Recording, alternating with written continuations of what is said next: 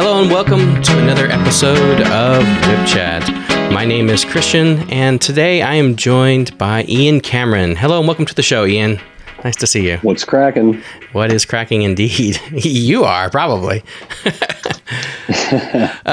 Ian hails from Frederick, Maryland, and is, of course, if you don't know it, you've been living under a rock, our two-time world champion whipcracker from LA Whipcon. Congratulations, sir. That is huge. Thank you so much. Yeah. And I put on here, I was trying to decide how to introduce you. I put on here, an enemy of fruit and cans, near and far. We'll talk more about that a little bit later.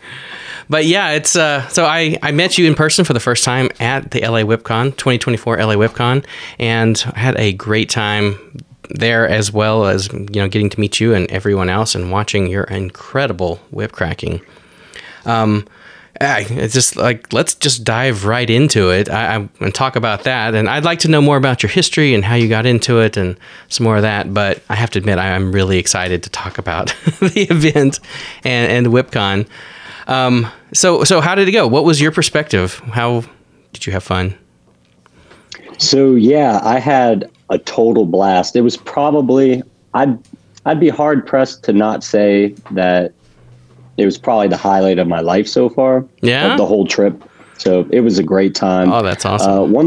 One thing I wanted to do a little bit more this time, and I was there for 2 extra days, was again, like we did at the Portofino Inn, was just a little bit more socialization and getting to really meet everybody and connect in that kind of way. Because most of the year we're all like spread out all over the place. And so it was finally cool that we got to unite together and hang out and crack whips. Hang out, crack whips, and really get to know each other. And as I've said in the intro of all my other shows, I mean, the point of doing this podcast is to bring our community together and get to know each other. Whip crackers are spread out. There's not big communities centrally located. Maybe there is in your neighborhood, but not in mine. Not really there's only a few, really it's only like a few individuals here and there around the DMV area, like Maryland, DC, Virginia area. There's a few nearby. There's a couple in Philly. There's a few down in Virginia and a couple here in Maryland, but to my knowledge, there's no like local whip meetups. There's one in Philly though. So, okay. I believe. Sounds like something we should make a point to visit sometime. So what was it about it that made it one of your highlights of your life? I mean, you had been before, you've won before. I think this time I put a little bit more focus. So last time when I went, I was really just focused on the competition. Yeah. And I do actually feel like I was a little better focused when I actually competed last year than this year. But I was trying to be a little bit more relaxed this year. Of course, I wasn't relaxed the whole time, but like as in regards to the competition, but try to just relax, have a good time, honestly, and just enjoy the moment.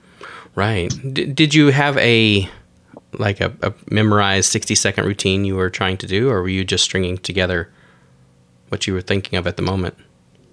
So for both the single whip and the double whip, I had what I would call basically a routine plan for each of them. Okay. But kind of in both of them this time, they sort of went out the window, and I kind of ended up just flowing in the moment. It was really impressive. I did notice the timer stopped. It looks like you were kind of mid-routine on one of them. And I was wondering if you added something extra in there. But yeah, if you're going with the flow, that makes a lot of sense. I actually have part of a video of it. I didn't start it quite early enough. Do you feel like that you were able to do it? Obviously, you hit all your cracks. Was there anything that you were hoping to be able to, I don't know, to do during your routine that you didn't get to, or? Yes. So I'll be completely honest. During the single whip, I did miss at least 1 or 2 cracks. Kind of lost my groove in the moment. Mm-hmm. And then with the double whip, I was going to do a few harder tricks, like some more tricks with like the Tasmanian cutback and the staggered four corners. Okay.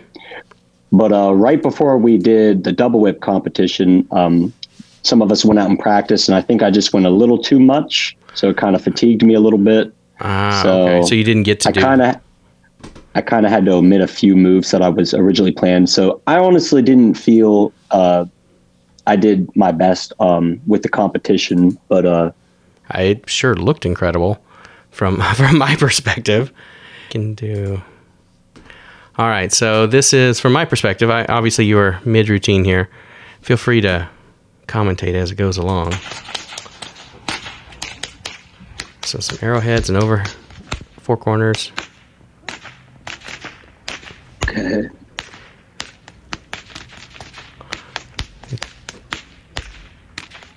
This is obviously the single. So yeah, I was originally going to do.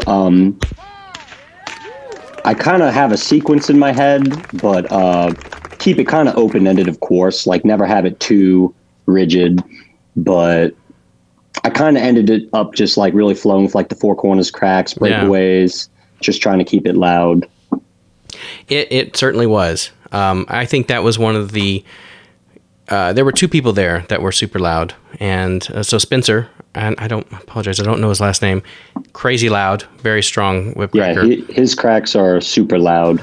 But I would say that you are louder when you're doing yours. So it just really that powerful cracks, and you have more control, I would say, in your style than what Spencer was doing personally. But it's just different styles too.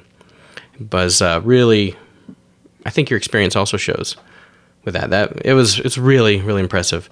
Oh, I don't have a video on the double whip. What do you remember from that? How did that go for you? So originally, again, I was going to try to do the staggered 4 corners, but I ended up just doing, I think it was like 1 together time 4 corners. Yes, and I don't remember what I did right after that, but I know I did like some moves like Sun Also Rises. It's one of Adam Winrich's moves. I did a Singleton special into a Cyclone.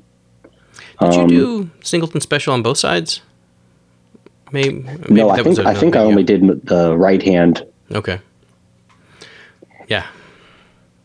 And I will say, so when I was practicing before the trip, I was like able to get through a minute pretty consistently. When you're out cracking for like over an hour, so there comes a point where you do fatigue. But I was able to get through the cracks pretty good. But so I was feeling pretty good about that. But during the competition day, it was definitely a struggle at the end there, especially in the double, to get through all the cracks. I was definitely like really just trying to get through it. I was feeling the burn in the forearms. Right. Do you feel like there is any benefit to, like, I've heard of different strategies. Slow down your required cracks. Slow down your routine in general to stretch it out a little bit. Now that doesn't help with your show off at the end for the, or do you think it's really important to really have a strong initial run as well? I think optimally you want to be, keep yourself fresh so that you're ready for it, so that you can try to go at it like strong and try to keep it strong, at least for most of the time. Yeah. You might have a part where you're doing like a lot of cracks in a short time. Then you might do something that isn't quite as tiring for like a few seconds or so. But then really the idea is to try to start strong and kind of keep that momentum going and then try to finish strong. I see. So you don't look like you're petering out at the end. So you can kind of keep that same pace. How do you go about preparing for that? You mentioned that practicing for an hour. Is that every day? You practice that much? So most of the time I'd like to practice 3 hours a day. Now that's going to include like little short breaks in between sets. That's not like 3 hours continuous cracking. That'd be like an all in one go. That'd be crazy. Same set 180 times. Here we go. But and that would include like single whip, double whip, learning new things, drilling, some target work. So of course the target work's not as tiring. True. So some days I only end up getting, like this morning I only got about 40 minutes in before I had to go to work. Some days I'm able to get like an hour and a half or 2 hours, and then sometimes I get off work in the evening. So sometimes I hit like 30 minutes to 60 minutes in the evening, a little nighttime whip cracking, which is really nice. Do you live in an area that doesn't bother the neighbors? Yeah, I live kind of close to the country. It's kind of back in the woods, so definitely not an issue over here for sure. Right. What is your day job? What do you go off and do that distracts you from so much whip cracking? So I'm actually a custodian for the school board. Oh, cool. Okay. And so I originally worked in several different trade jobs. I worked in an auto shop. I worked in HVAC. Okay. And my last job was working on the roadways, like painting the roads and putting traffic signs in and stuff like that. And I actually had an impingement in this shoulder, and it was actually from my 9-foot whip, that 9-foot nylon bull whip with the wooden handle I like to use a lot. Right, yeah, there was cutting and stuff. There was one day back in 2021, it was like February, where I was practicing with it for a really long time, and I think I overdid it, and it had like a little pop. So I had an issue with that for a little while. And then shortly after that, I ended up injuring this one. I think the reason that happened at all in both cases was basically not taking care of my shoulders, not stretching enough, not trying to strengthen them. And so I had to really tone back my whip cracking for a couple months in the first half of 2021. So I had to leave my one job, and I ended up just going to the school board as a custodian because it was something I could do at the time. Okay. And so, yeah. Wow. Actually, in the podcast that was recently released with Chris Wright and Robin, we talked a lot about stretching for whip making. And Robin brought up, actually, she was a little worried about you with some of the way that you do your neck and shoulders. You think some of that is you're protecting that shoulder the way when you use it? Or what is your stretching routine specifically? Well, generally, I think one of the most important things with whip cracking is to warm your neck up, do some neck circles, do some shoulder circles. You can stretch like up here behind your back, but really just get them nice and loose, and that helps avoid injury. Because like if you don't do that and you jump right into some heavy sets, you'll definitely feel it pretty quickly. Right. Yeah, what was it, Thursday, when we showed up at for Whipcon, Isaac brought out his chain whip, and I should have warmed up more before I started throwing that thing around. I'd like to take my arm off. Yeah, that thing's a monster, 5.5 pounds. I feel like 4 times that. Do you do any other, like for your hands or any other lower back stuff, or is it just really mostly the neck and shoulders? I know my lower back gets pretty tired over time. Not that I practice 3 hours. But. I'm sorry. No, go ahead. I try to just do some full body stretches, try to stretch my back, shoulders, legs, everything out. Okay. Just in general. Sometimes I don't do it every day like I should, but I try to do it pretty regularly to keep everything loose and try to avoid injury, because I've sprained my back multiple times.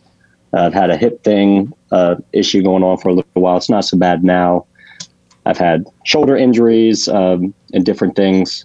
I actually pulled my neck right after Christmas, so I had to take a couple days off practicing. Ooh. Wow. So yeah, that was kind of tight for a little bit, but that seems to have resolved now and be pretty good. Take care of yourself, man. That's you only got the one body, so.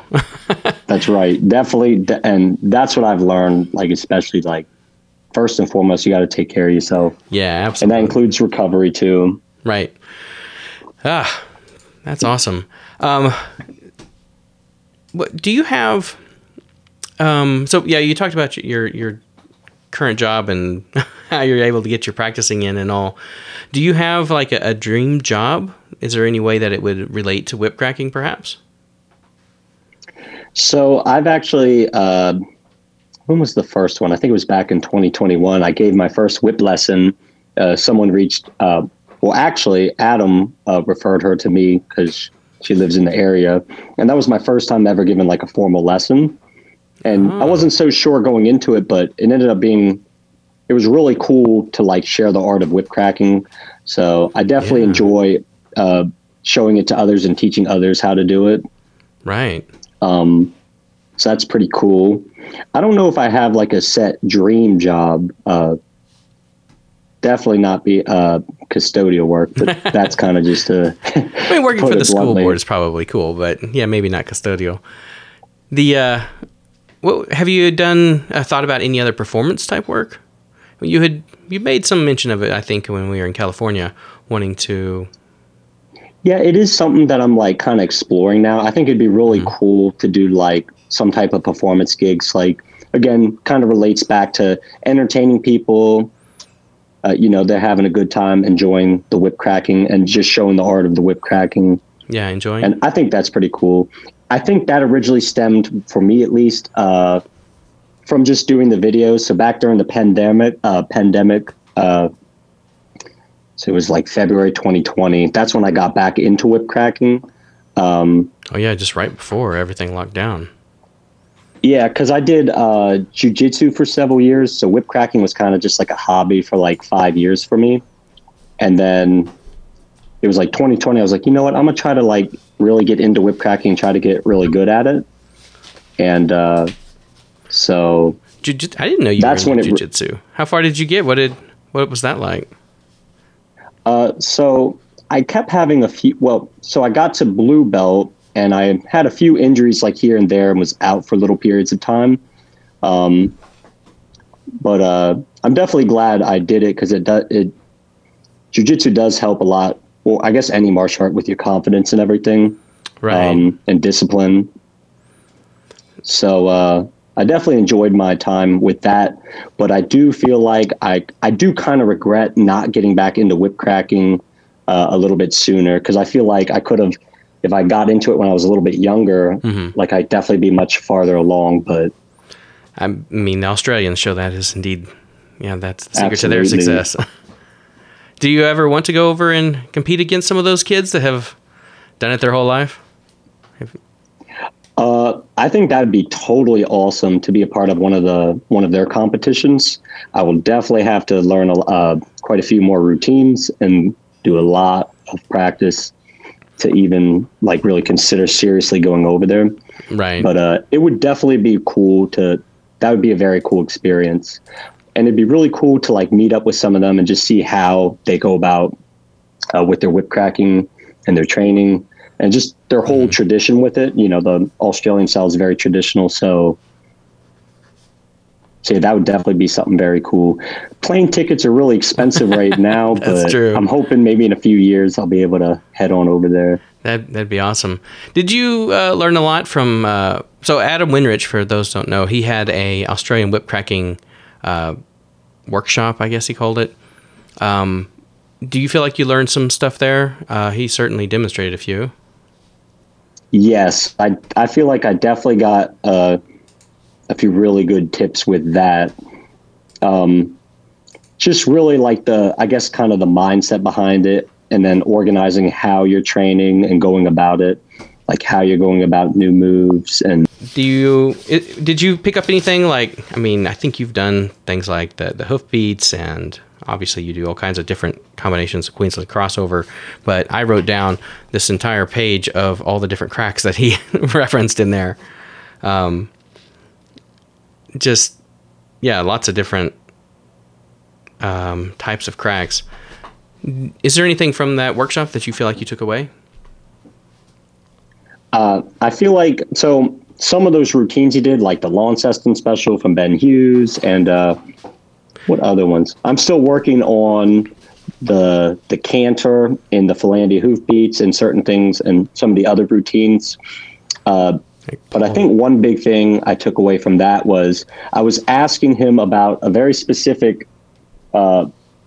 combination that he does out of the Queensland crossover with the Tasmanian cutback. I was kind of hoping he would like know it off the top of his head, but like he said if I can find that video again, I could try to learn it, but try not to get too caught up in learning the way he does a certain move, and try to focus more on making my own kind of sure routine based on, for example, the Queensland crossover and Tasmanian cutback. Very cool. Yeah, I would like to see what you could come up there. Like I was just reading down, like, yeah, Ben's Helicopter and Paul's Magic and just like easy ones like the Breakaway and here Simon's Lightning, Drover Two Step.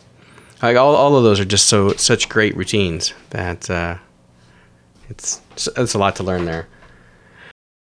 As you're continuing to practice, are you looking for something that's tied to what you're currently doing, or is there, I guess, how do you pick what to do next? What do you drill next? So for me, back in 2020, when I started really getting back into the double whip cracking, I could do like Queensland crossover. I could do staggered volleys, but I couldn't do, for example, like all the rhythm stuff, and I wasn't very smooth at it. Okay. So I drilled that for a couple months. Then I was working on, for example, Adam Winrich's A and W combo. That's probably one of my favorite routines. The one where he's like a couple volleys in the left hand. That one. Right, it's got that kind of syncopation to it. The intertwine, I believe it's the Tasmanian crossover, and a few other routines and moves. And then I kind of just try to build off that. So like lately, like this past year, I spent a lot of time trying to work on the staggered four corners and the air ring corners. Okay. Still working on Daniel's chaser and some of the four corners routines. And then trying to get a little better at doing different things in my right hand and left hand, trying to get like my left hand a little bit stronger, for example, with the four corners cracks. And there's definitely, like, I would say more than several Australian whip cracking routines that I really want to learn. Then there's some other routines from others, like Canadian Bacon from Justin Bareski. Yeah, that's a good one. And then Todd Rex, he has like, is it Mr. Peaches? I believe that's what he calls one of his routines. That's super cool. And like, you could probably mess around, like do a lot of different things with that type of things. I'd like to explore as well. And sometimes I also want to try not to do like, I like the combination cracking a lot, like lots of combos, kind of high volume with the cracks. But sometimes it's really good to like get out of your element, use like a whip that you're not used to, like shorter whips. For example, I like the medium to longer length whips, but sometimes it's good to like use shorter whips or just something like totally out of your element and your comfort zone. Right. And try to get a little bit better with that. Do you feel like certain whips are better tied to certain routines? Do you like switch sets of whips for different routines? Yes. So you can definitely do a lot of four corner stuff. Like you can do four corner stuff with 5 or 5.5 foot stock whips, but a 6 foot stock whip's generally going to be a little better suited for it in most cases. Right. And it's going to be a little bit easier to hit all the cracks. Yeah. If you get a lot shorter than that too, it'd probably be really hard. Very speedy. Yeah. Wow. So obviously you've just mentioned, I don't know, 10 or 12 different ones that are awesome. So tomorrow when you go out to practice, how do you decide what you're going to pick up? Do you have a particular one that you just drill and then you just like, this one sounds interesting and I'll just work on that? Or do you kind of keep a list and you work your way down it each day? Like you have your gym routine, got to do 10 sets of the bench press and the stock whip. So I'd say it's definitely like a little bit more like a list in general. Sometimes I will just be like, oh, like the other day I was trying to work on, I believe it's Diana's crossover or the Whip Crackers salute, like the one that Adam does where you do basically a crossover behind your back. Right. So I was kind of taking a go at that, and I'm still learning that one, just trying to get a little better at hitting that cut back and getting that flick a little bit more consistently. Sure. And then trying to get better at the double Tasmanian cut back behind the back, and then trying to stagger it and start building up for that. So sometimes like on a whim, I'll be like, oh, I'm going to try this move routine is like something I want to learn. I'm going to try to practice that, even though I'll be working on, say, like 5 or 6 other different things. But I do think I need to try to narrow down and hit like 1 or 2 things and like really focus more on that and kind of nail it down, then move on. Kit was mentioning that in his whip flow class as well. to have a focused practice, similar to learning music was his the way he compared it, to where you pick your chord or your particular song you're trying to practice and work on that until you nail it. I could certainly see how that ties into whip cracking. And with the Whip 101, you helped out on that. Is that right? Yeah, I did 2 challenges. I did one for each year. Right. And you really broke that down into really tiny steps so that each person could work on combining them and building it into a routine for each of the different challenges there. Do you feel like you do something similar yourself, or how do you break up a routine when you see it? So this was actually something I was talking with Adam about a little bit, because I'm trying to, for example, take another routine, Maelstrom from Luke Fritsch over in Australia. Yep. And that's a very, very tough routine that doesn't involve the 4 corners. It's a routine. I can do all the cracks in each hand, single whip, but trying to put it all together. And he was giving some tips on like how to go about that. When I'm usually trying to learn a new routine, first I try to just get what I call the form of it.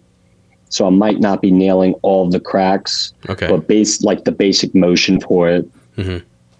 So like, for example, again, like with the staggered 4 corners, at first it was just trying to first you got to learn your together time 4 corners, right? Then learn how to just get the motion for staggering it. And you might not be nailing all the cracks, but then just progressing with that, and then trying to learn each little detail of how you can nail all the cracks and get the rhythm, the beat, the flow, and then like all the different variables, and just try to like really nail each little thing down and get closer and closer until you finally have like the full routine. So it sounds like you're building it.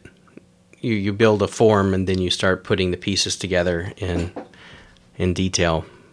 Something like that? Yeah, that's a I like that. Good way to put it. I like that. You also do some really interesting other target work. Let me see. I think I have a video here. So on this one, I think you're just going to do... Oh yeah, decompressing. This is how Ian decompresses.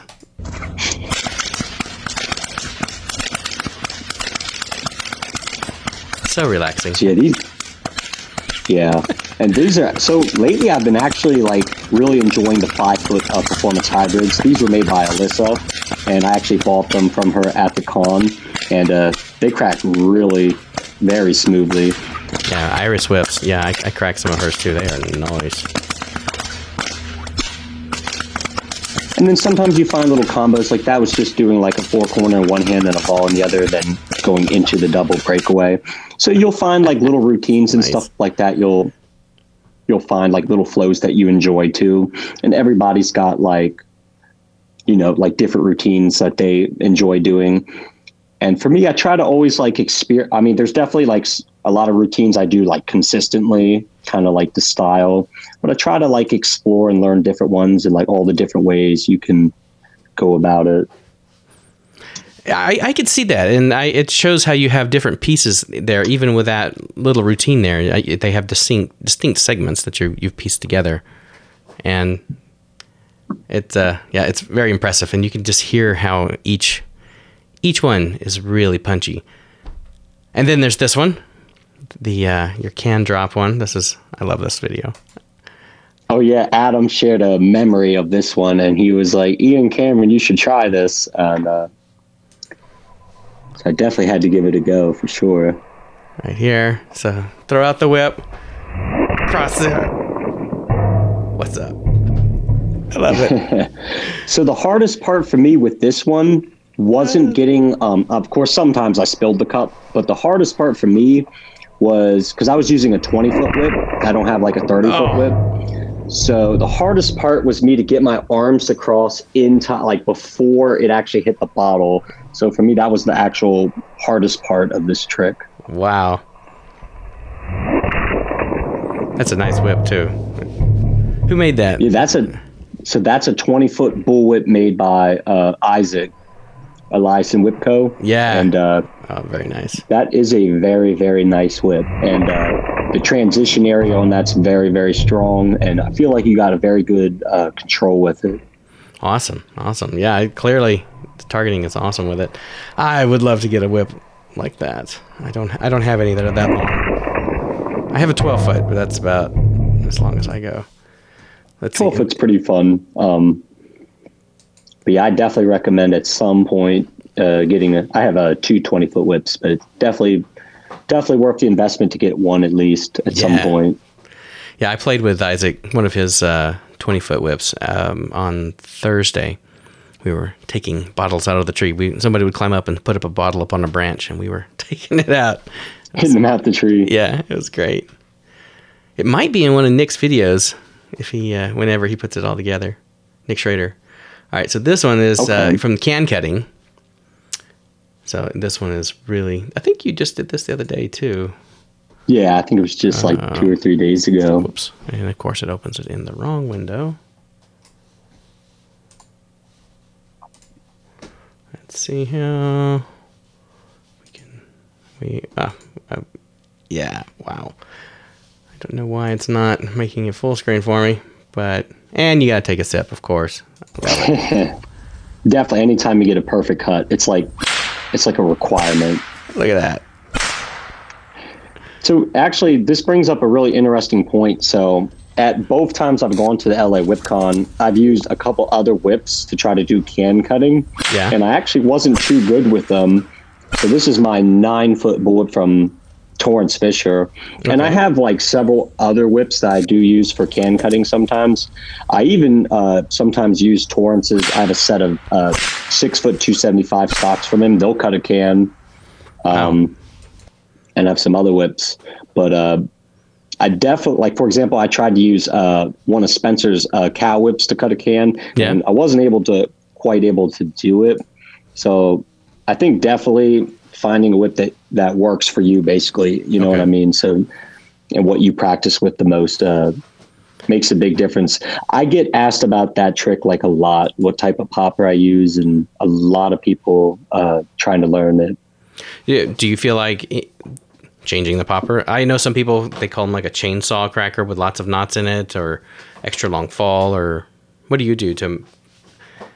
Yeah, so you can use a normal popper, and sometimes I'll put a normal popper on when I really want to try to be a little bit more precise, but putting a chainsaw popper does make it like a lot easier, because when you're using like a normal size popper, like let's say like an 8-inch popper, again, you got to hit with there's some rare instances you can slice through the can with the fall, but most of the time you got to hit with the popper while the whip's cracking.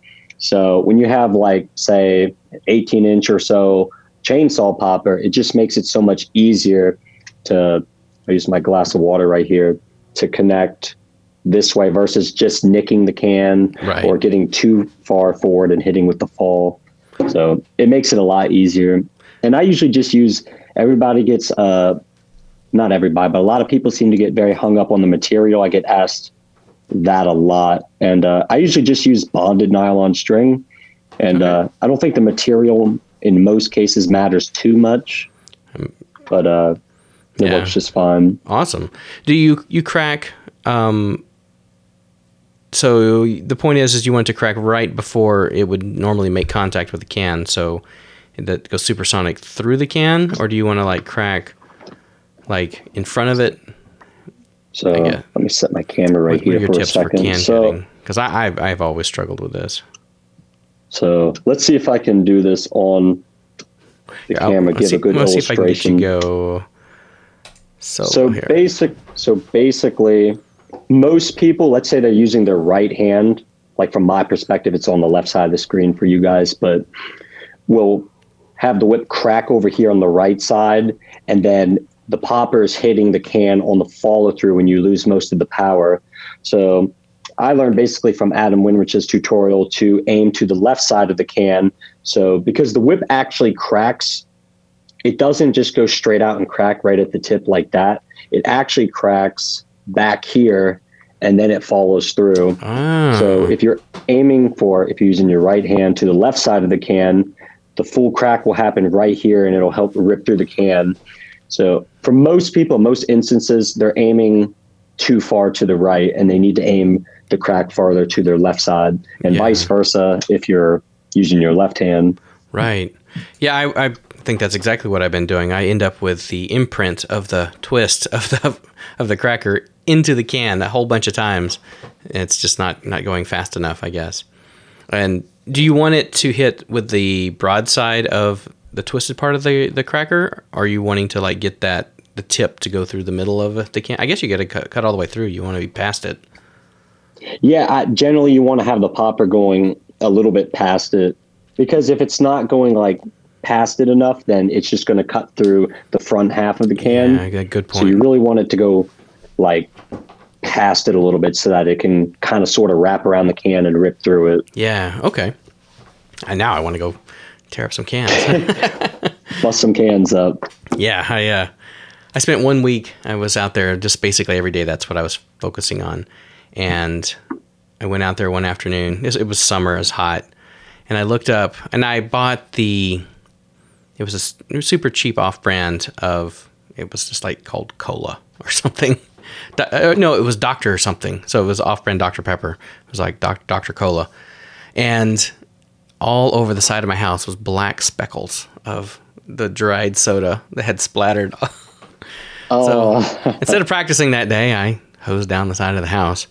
That was not fun. Just those things you don't think about. Yeah, it definitely, depending on where you're at. Like I'm usually out in the yard closer to the woods, so it's not like a big deal.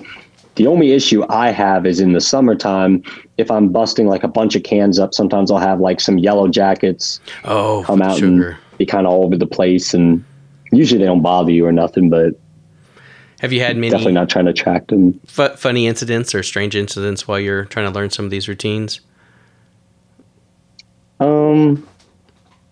Any strange instances? I've accidentally broke my coffee mugs a couple times. No. Just like the one you're holding? No, when I just have it on like one of my stands nearby and I'm just like cracking and then not paying it. One of the biggest things with whip cracking is paying attention to your surroundings. Yeah, absolutely. So, and it just knocks it off the thing and breaks it. Yeah. So do you have any like specific goals? I mean, obviously you've got the can cutting down. Is there a specific goal you're working on for this year? I mean, not that you want to reveal any of your secrets for next year's competition, but do you feel like I just want to get that maelstrom down this year or something? That's definitely one of them. There's definitely quite a few routines I want to try to nail down. And I think another big goal for me this year is to try to get a little bit stronger. And I think that'll also help with especially the double two-handed whip cracking. And I'd like to actually start going after, like just start with one, try to start going after a few world records. I think that would be fun. Oh, cool. Yeah, you can volley pretty fast. That might be in your wheelhouse for most of our cracks in a minute. Have you tried? I would definitely have to train a ton for that. So I think for the single bullwhip, I think Jack the Whipper still holds that record. I believe so. And he trained for, I believe he said 2 years. Oh. Like he did like a full gym regimen and like put on a lot of muscle and like really, I think it actually ended up messing up his shoulder, I believe. Don't quote me on that, but I believe that's what happened. But definitely a big toll on the body for sure. And then I don't know who currently holds the double. I think there's a couple records. So I don't know who currently holds the double one. I know Griggs held it for a while, didn't he? Yeah, I don't know Nathan Griggs. He held it for a good while, I think. I didn't think to look it up before this interview.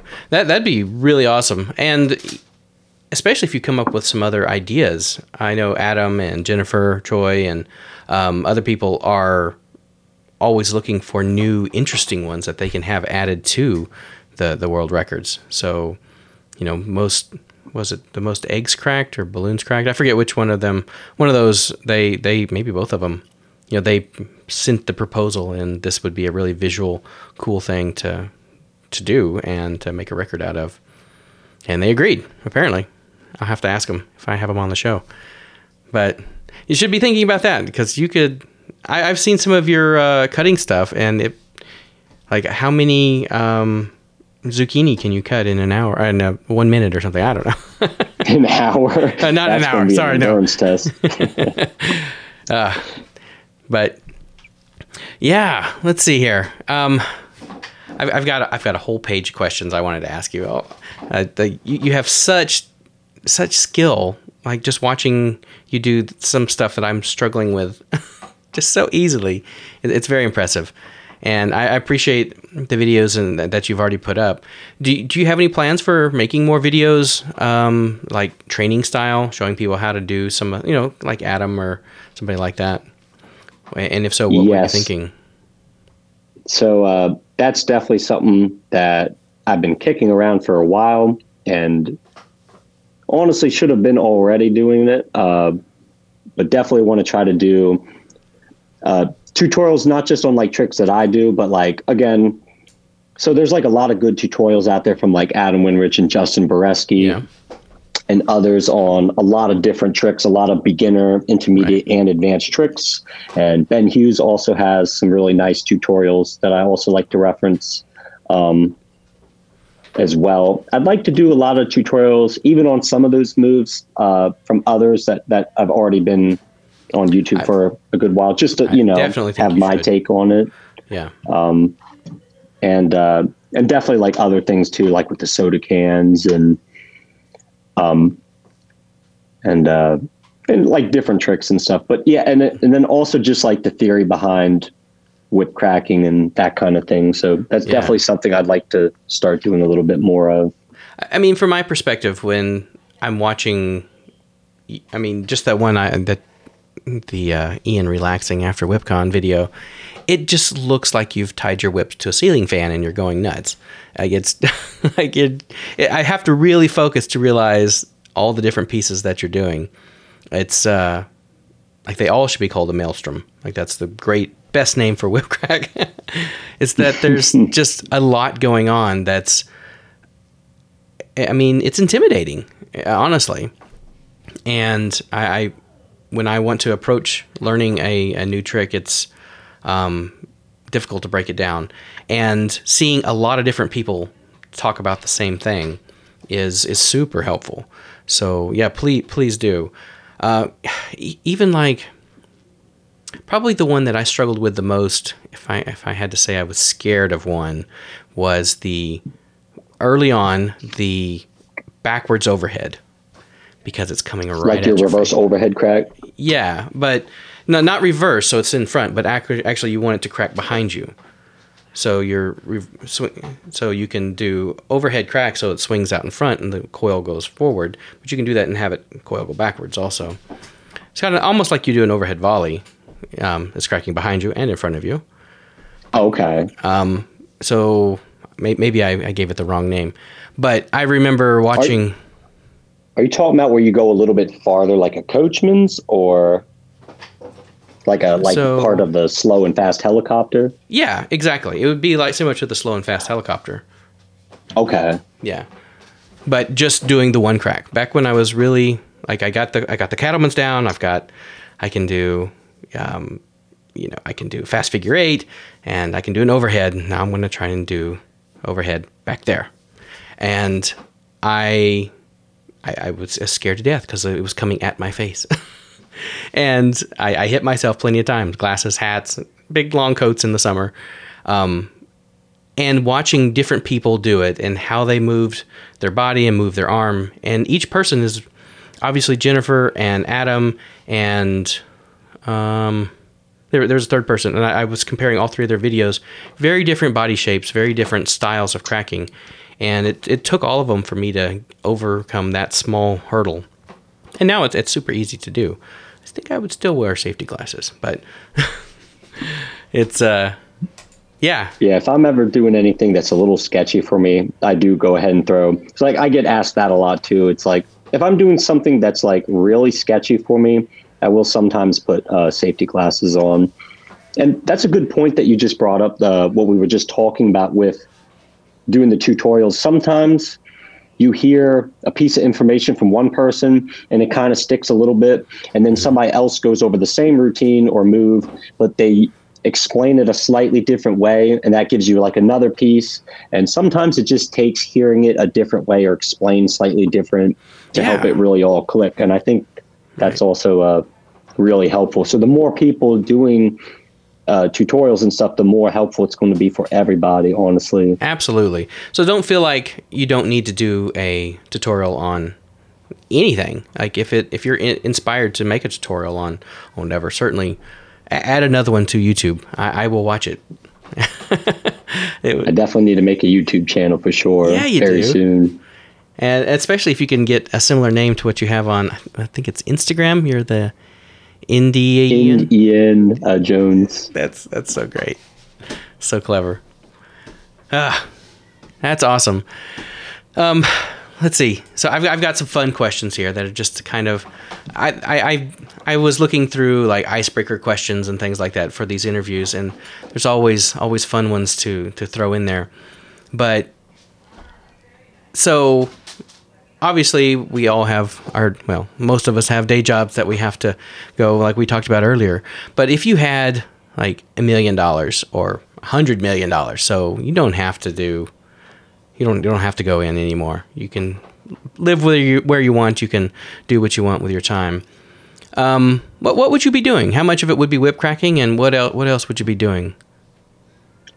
So in that scenario, I would definitely do a lot of whip cracking as much as I can, for Heck sure. Yeah. I try to definitely teach whip cracking to others and try to spread whip cracking in a positive way.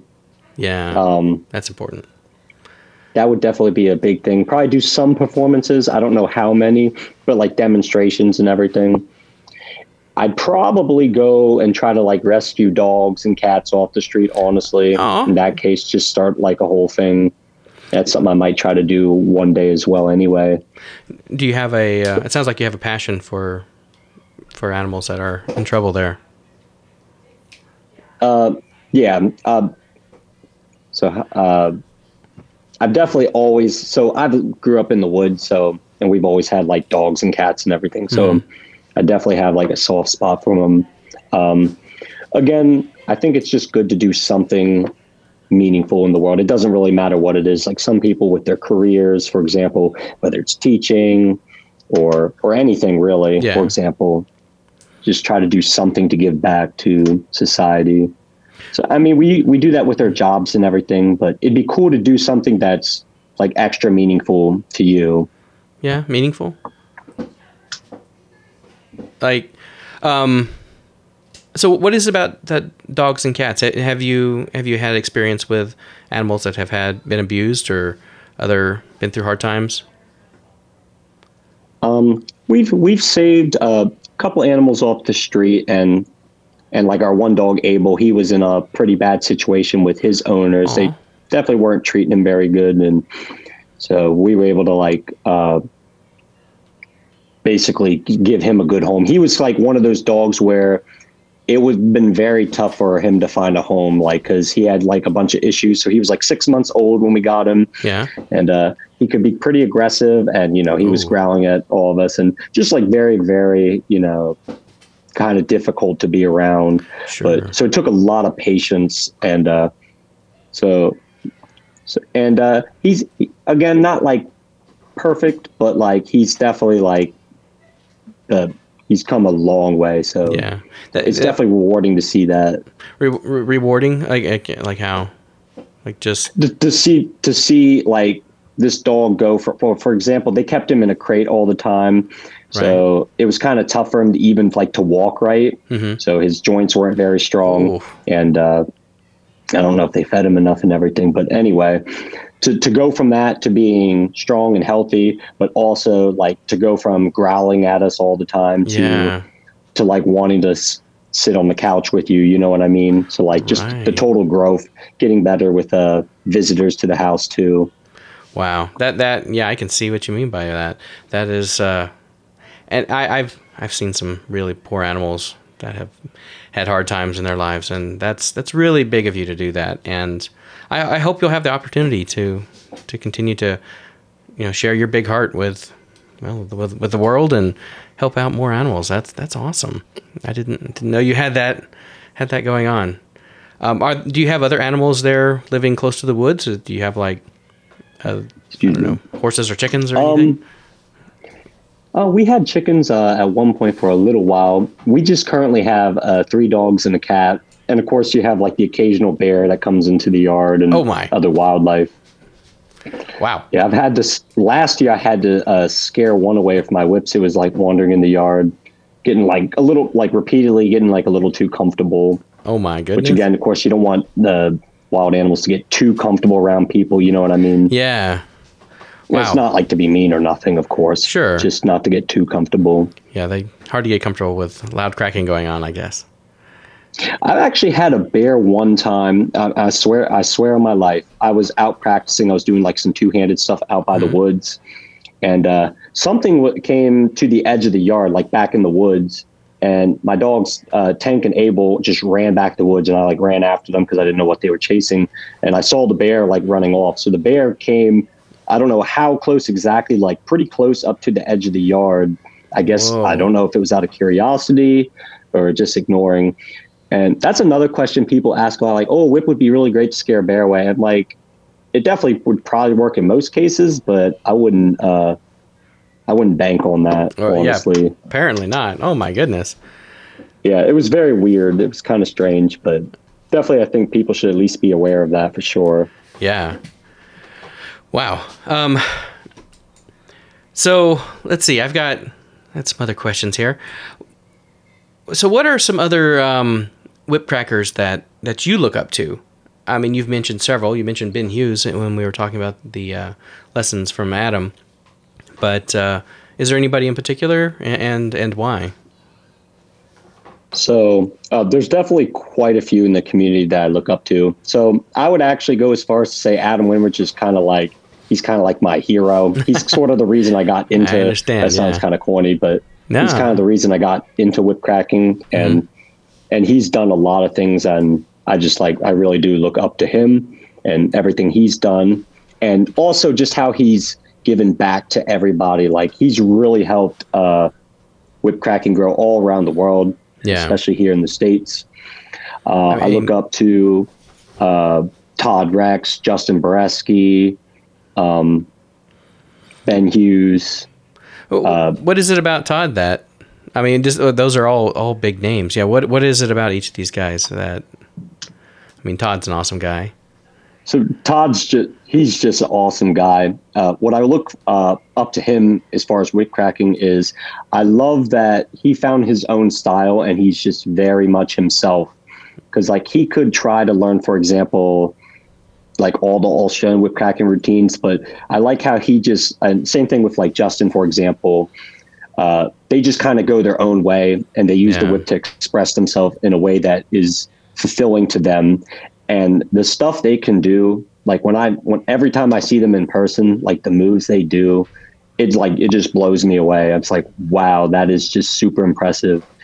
And also different. It's not again, the traditional Australian whip cracking style, which I also look up to, Ben Hughes and a lot of the Australian whip crackers as well, kind of for the same reason, but that they're extremely good at those moves. But it's really cool when one of my biggest things, I guess, with whip cracking is it's a very personal thing.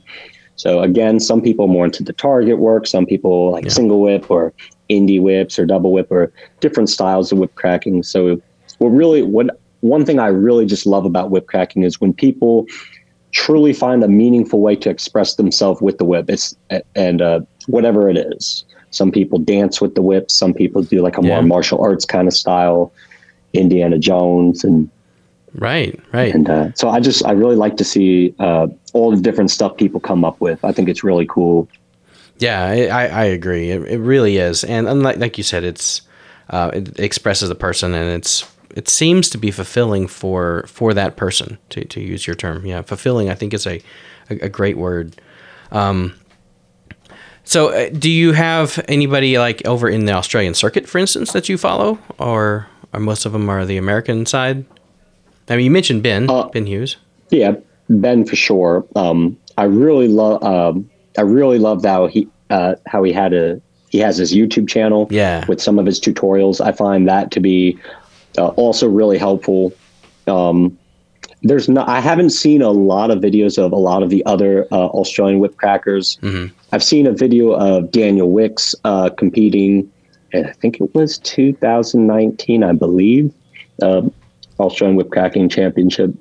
I haven't seen a lot of videos, for example, of like James Scott or Emma Quilla East, but again, they are superb whip crackers, and like the little bit I have seen is super duper impressive.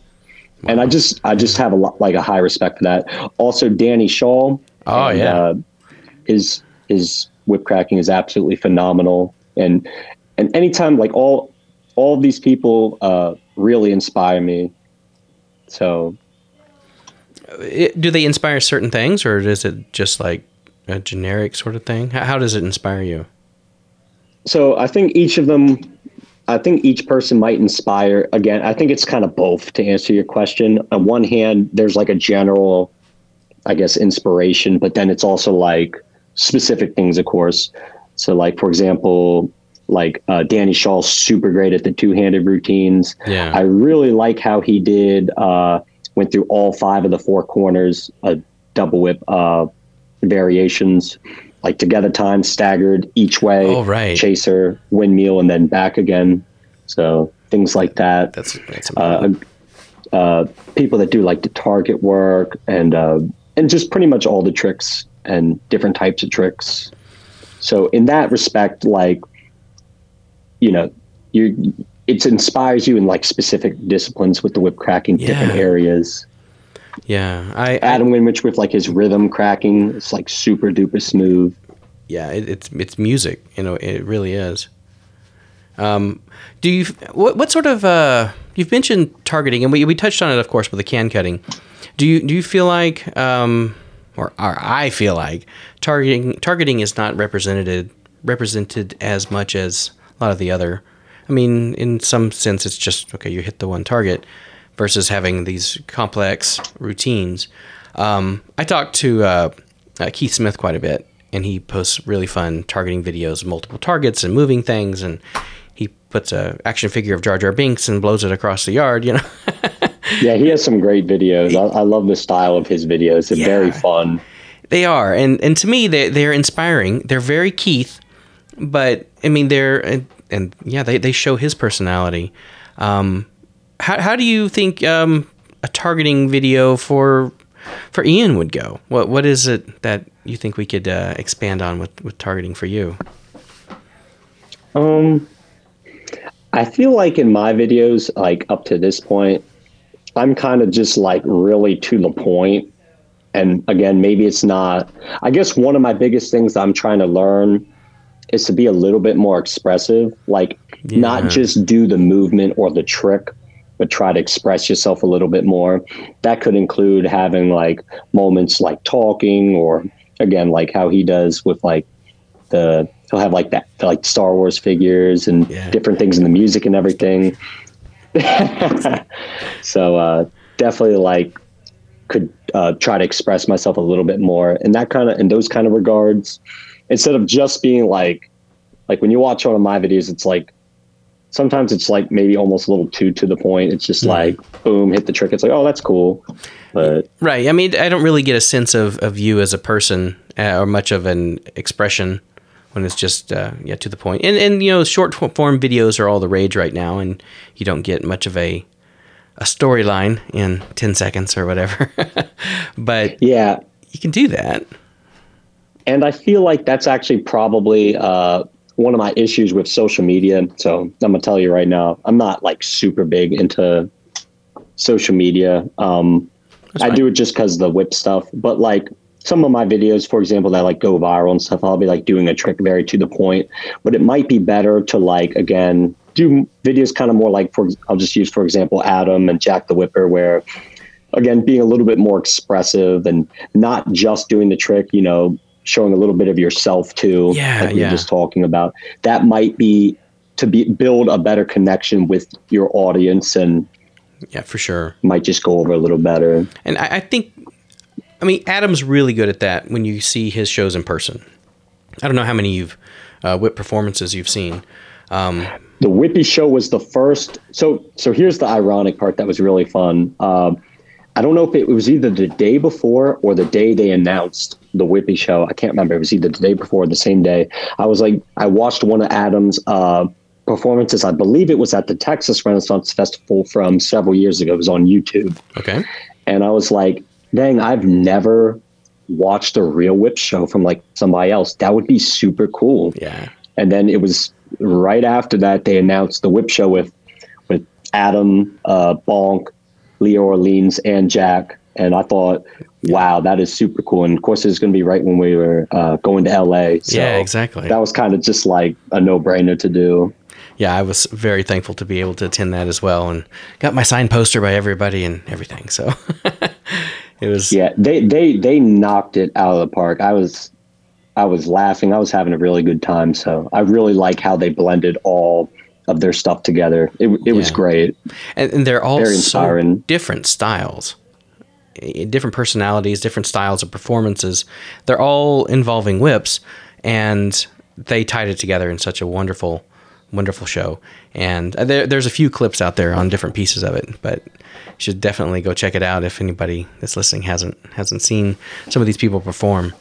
Do you feel like that inspired you to want to create a cohesive routine of any kind, to be able to tell a story? Like Adam did the whole Indiana Jones theme where he told the story from that perspective. That was fun, for example. Yeah, I would definitely say it definitely got the gears going in my brain. Like, okay, it would be kind of cool. Again, like I was just talking about how I normally do videos and stuff. It'd be really cool to, express a little bit more, make it a little bit more fun. Yeah. To do something like that. Plus, I wouldn't say I'm not a very extroverted person. I'm very introverted and trying to get better. Socializing and everything. Right. So it'd definitely be cool to like get out the comfort zone a little bit too. Hey, you're here, right? This is great. And like, I was just thinking through what we've already talked about. I mean, I would love to see you have a dramatic recreation with your whips about chasing a bear off and chasing down your dogs and seeing a bear. and be That is a brilliant idea, actually. Now I got multiple ideas popping into my head with that. You get out there and dramatic, and there's a little stuffed bear on the tree that you have to chase. No. Dramatic recreation. See, you can have fun with it. And that's you. That's where you live. That's your life. That's what happens.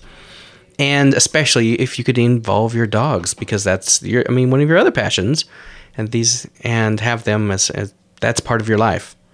And I hope to see that soon. Okay, now I might have to take you up on that idea. See, we can talk after. I have ideas for you.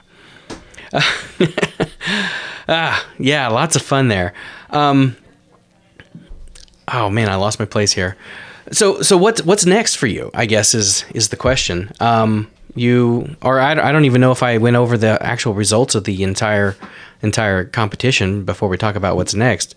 But I mean, obviously you did amazing at the show itself.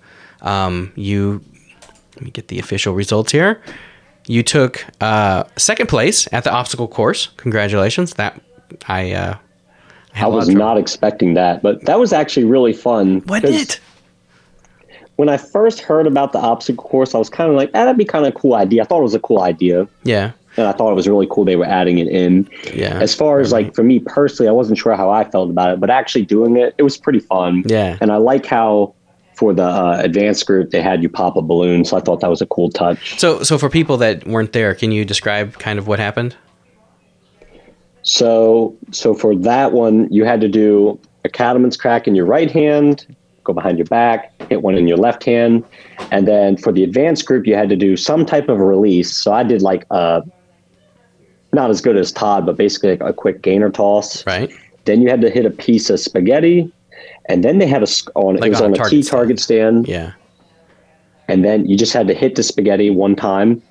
And then you had to try to wrap a scarf. And if you could catch it before it hit the ground, you would get 5 seconds off I think it was 5 seconds off your time. It was a lot, yeah. And then they got really creative. You had to do like a full-on forward roll. Like you had to really go for it. Yeah. And then you had to pop the balloon off the stand. And I think some people were trying to do like overhead crack and cattleman's crack. And you can definitely pop a balloon that way. But I feel like in that instance, like a sidearm was the way to go. Right. Especially if that's what you've been practicing for things like cutting cans. You know right where that's going to hit and what would be most effective. Man, yeah, it was a lot of fun. I didn't do the expert, so I had, instead of roll, I did the full, I had to turn around in a circle before I... Oh, you had to do 2 circles. 2 circles, yeah, I had to... Real quick. That was... almost every single person, like, would start to forget and be reminded from the audience, so that was kind of funny. That was a lot of fun. And then, let's see, single whip freestyle expert, Leah Orleans came in first, and you got second, with Justin bringing up the third. That was the video we saw earlier. That was amazing. Of course, Leah did a routine that was, I believe, out of her show. That obviously was choreographed and done super confidently. That right there actually brings me to one of the biggest lessons. I learned a lot of stuff from the Whipcon. That was one big lesson I actually learned from Leah, was confidence. So I was telling you earlier with the single whip, I don't know how easy it was for everybody to tell, but during the middle of it, I don't remember if I missed 1 or 2 cracks, but I kind of like lost my confidence, like full on. I was like, wow. So that's why I didn't do like the original routine and all the moves I had planned. I was going to do some harder moves, but really I got very stuck in my head in the moment. So I was like divided between 2 different things and lost my confidence and my groove. So that was a big lesson I learned from that, was to try to be a little bit more confident in myself. And it started before we even went out for the single whip. So the doubt kind of set in. So definitely something personal for me to work on for sure. How do you handle like nerves and like right before? That's usually where I break down is right before. I know I'm ready to go, walk up there and then it's time. And it's like, I don't remember my name. Just kind of blank out. Right. It's just as far as nerves, honestly, just try to breathe. And actually last year at the Whipcon, right before the competition, Pete Gamble, he was telling me, he's like, just breathe, basically just relax. Like you need to just calm down, relax, breathe. And honestly, just focus on your breath and don't think negative. Just try to clear your mind and just focus on what you got to do. Because if you entertain those negative thoughts and everything, or you get too overthinking, caught up between different, I could do this or I could do that, and that's kind of what happened to me, and it definitely doesn't work out as well. So definitely just try to clear your mind, breathe before you perform. Do you have like try to have that focus? Do you have like a thing you say to yourself, or like a or a moment before you start? Anything like that? A lot of people have, like, I guess, little mantras they say. I try to I kind of focus on I try to really clear my mind and focus on my breath and just be like, breathe, relax. And I'd be lying if I said, like, especially for the double whip, like, don't miss any cracks. Like, sometimes I would say that to myself, but I try to really just clear my mind, focus on the breathing. Okay. Yeah, I talked to Kit, Tenisoff, I believe is how you say his last name. He had the flow workshop, and I talked to him after my performance, and he was saying something very similar. And he mentioned also maybe having a memory or a place you could go to in your head of peace and focusing on breathing. He mentioned that specifically. So yeah, I was talking to some people at the Whipcon as well, that I've got that I do for other things, like at work when I have a big presentation I have to make in front of important people. I have things I do in my head to calm down, and I didn't think about using it for the for the performance. So yeah, it's interesting you said that as well. And I think also especially here, like for example in the States with the LA Whipcon, one thing, so take other sports, like for example, like let's take Brazilian Jiu-Jitsu, for example. Okay. They have competitions all over the place. all year. And a lot of people, there's quite a few people that don't compete, but the opportunity to compete is like pretty plentiful. Yeah. So like, and depending on how far you want to go with it and everything, you could potentially hit quite a few competitions in a year. Of course, if you don't have too many injuries or anything, right. Keep healthy and everything.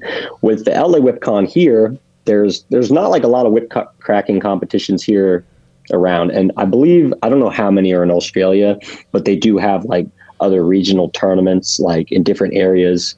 So somebody that's like really into whip cracking could go compete at multiple competitions. And again, the more you do something, the better you can get at it. Right. So I do feel like there is a lot of pressure, especially at the LA Whipcon, because it's like, it's like once a year type of thing. It's like, you know what I mean? So it's like the pressure's on. Yeah, exactly. It's not like quite like the Olympics where you got to wait 7 years, but it's almost. Yeah, not quite to that extent, but for sure. Wow. And let's see. And yeah, like you mentioned, the double whip, of course, first place, which is awesome. That was I was very, very surprised when he called me up. I was not expecting that at all. Like, honestly, for truly, I wasn't expecting it. It was one of my goals this year was to try to do better at the double whip. Last year, I wanted to just place in the double whip. Mm-hmm. This year, it was like, if I could get gold, that'd be pretty cool. Yeah, first place beat out Todd Rex for second place. Can you believe it? And Eli Hooper for third place. All amazing whip crackers. Yeah, they did excellent performances. I thought all of them, Justin, everybody, I thought they knocked it out the park, honestly. Yeah, Justin took third in the single. And yeah, some of the stuff he did some really incredible tosses and behind the neck stuff with his normal body contact that he's so good at that honestly is super risky. And the fact that he does it live is just like, I'm just going to do this live. And I'm just like, wow. And it kind of keeps you on the edge of your seat, so to speak. Yeah. Very exciting. And then, of course, the last one that was speed and accuracy. You took second place. So Torrance Fisher got first place, hitting 10 for 10 out of the targets.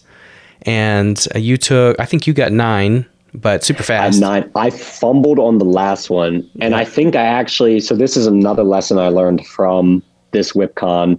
And I'm not sure if it would have made the difference or not. But so I have 4 PVC target stands. I don't know if you've seen April Jennifer Choi's YouTube tutorial on how to make like a cheap PVC target stand. Probably. And so I made 4 of them. So that's 8 pieces of spaghetti. And I didn't do a ton of practice with that, but I did go out and practice. Like there was multiple practice sessions where I was doing that like back in December. But again, I was always going for 8, and I was starting to feel like half decent with it, Don't get it every single time. But I feel like if I had made an extra target stand on 5, really try to emulate what the competition was, I'd probably done better. Because I fumbled right on the last one.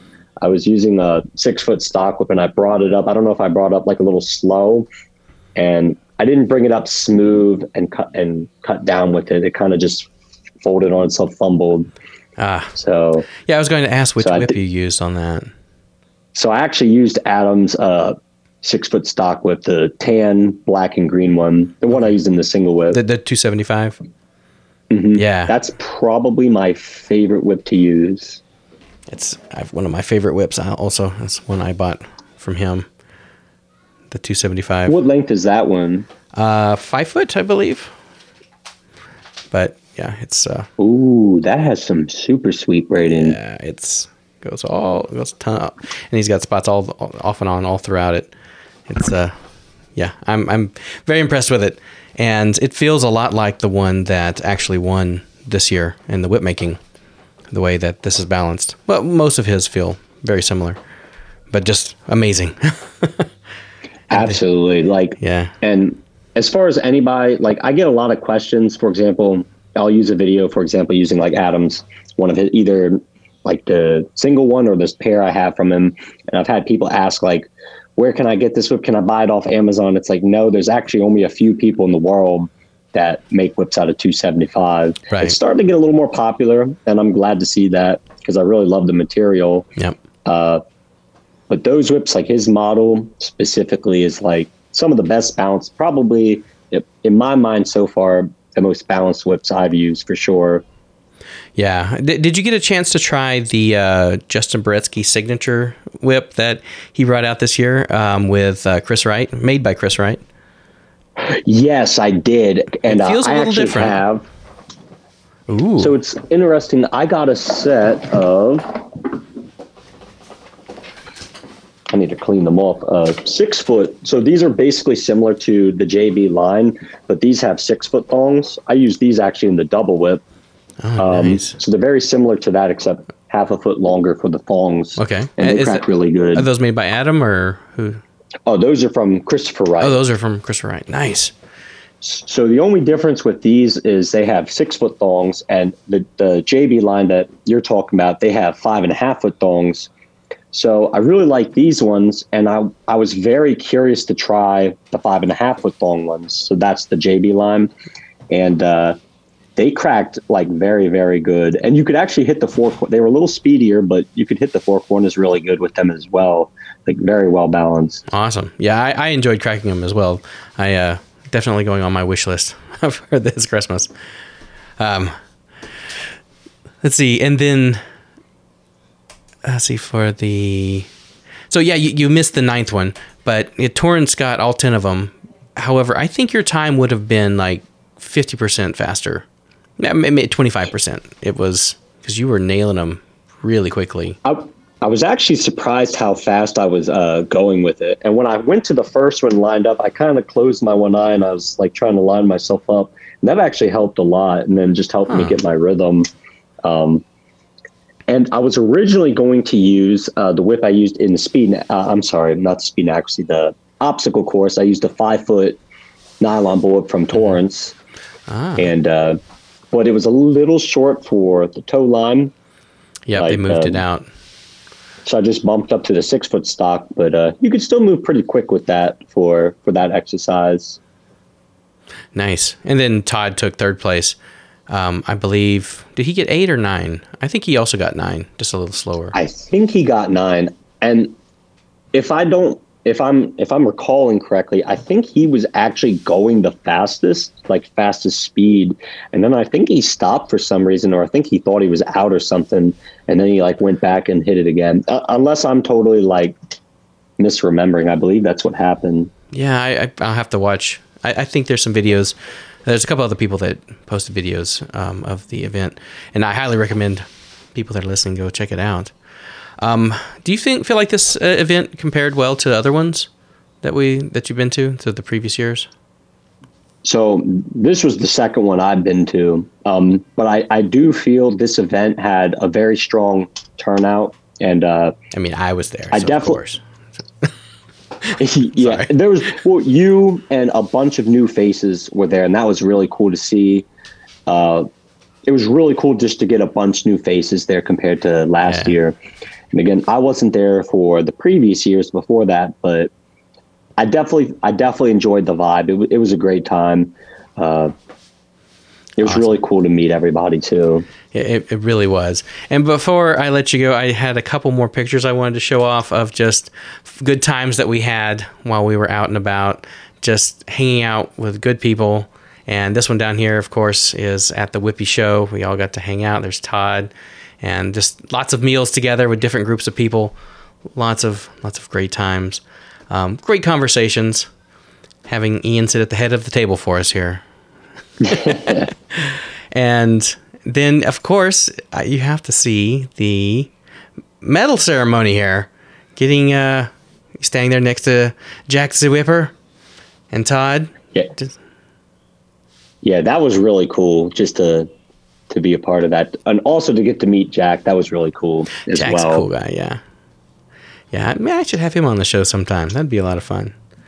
And then that'd be super cool. Here's Speed and Accuracy award. And then, of course, boom, with the new belt buckle. Man, that's awesome. That's the gold medal there with the buckle, and then I've got a close up, of course, of the buckle itself. That is really, really impressive, and hopefully you're just wear that to the grocery store every day, you know, and just. I actually have it on. So I have the old one in the case. I actually have this one on a belt right now. Oh, nice. So that could be worn. I figure I have. So last year I did not wear the one I won last year very much at all, only a couple times. So I was like, maybe this year I'll try to wear this like occasionally if I go out or something. Not like all the time, but yeah, just for fun. Well, congratulations. It's certainly well deserved. And I hope to see some really amazing videos from you coming soon from our world champion whipcracker here. Thank you, Christian. I really appreciate the compliments and also getting to chat. Yeah, this has been a lot of fun. And I hope that I mean, I feel like we've become friends, both from Whipcon as well as this wonderful chat here, really getting to know you. And I hope the rest of the community feels like they know you a little bit better too. Because, I mean, that's why I do these, is I want to bring our diverse and geographically spread out community together. And so thank you so much for being on here and getting to know me and everybody else getting to know you. Thank you so much for inviting me to have this podcast. I've never spoke on a podcast before, so definitely feel a little bit out of my element, but I'm definitely glad that we got to chat. Hopefully so it wasn't too great painful. For sure. Not too painful, I hope.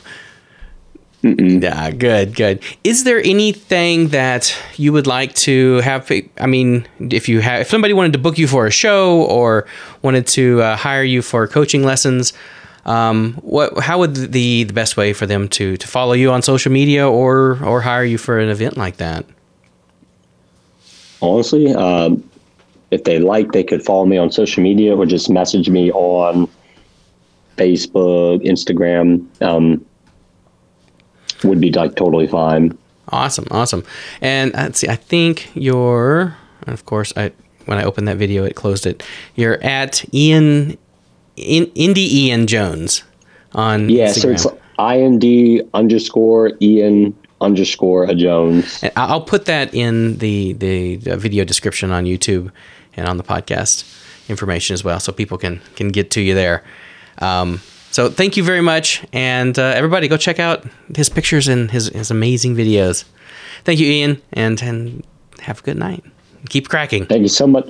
Thank you so much, Christian. Keep cracking, and I'll talk to you again soon. I just wanted to thank Ian Cameron once again for being on the podcast, and thank you everyone for watching the show.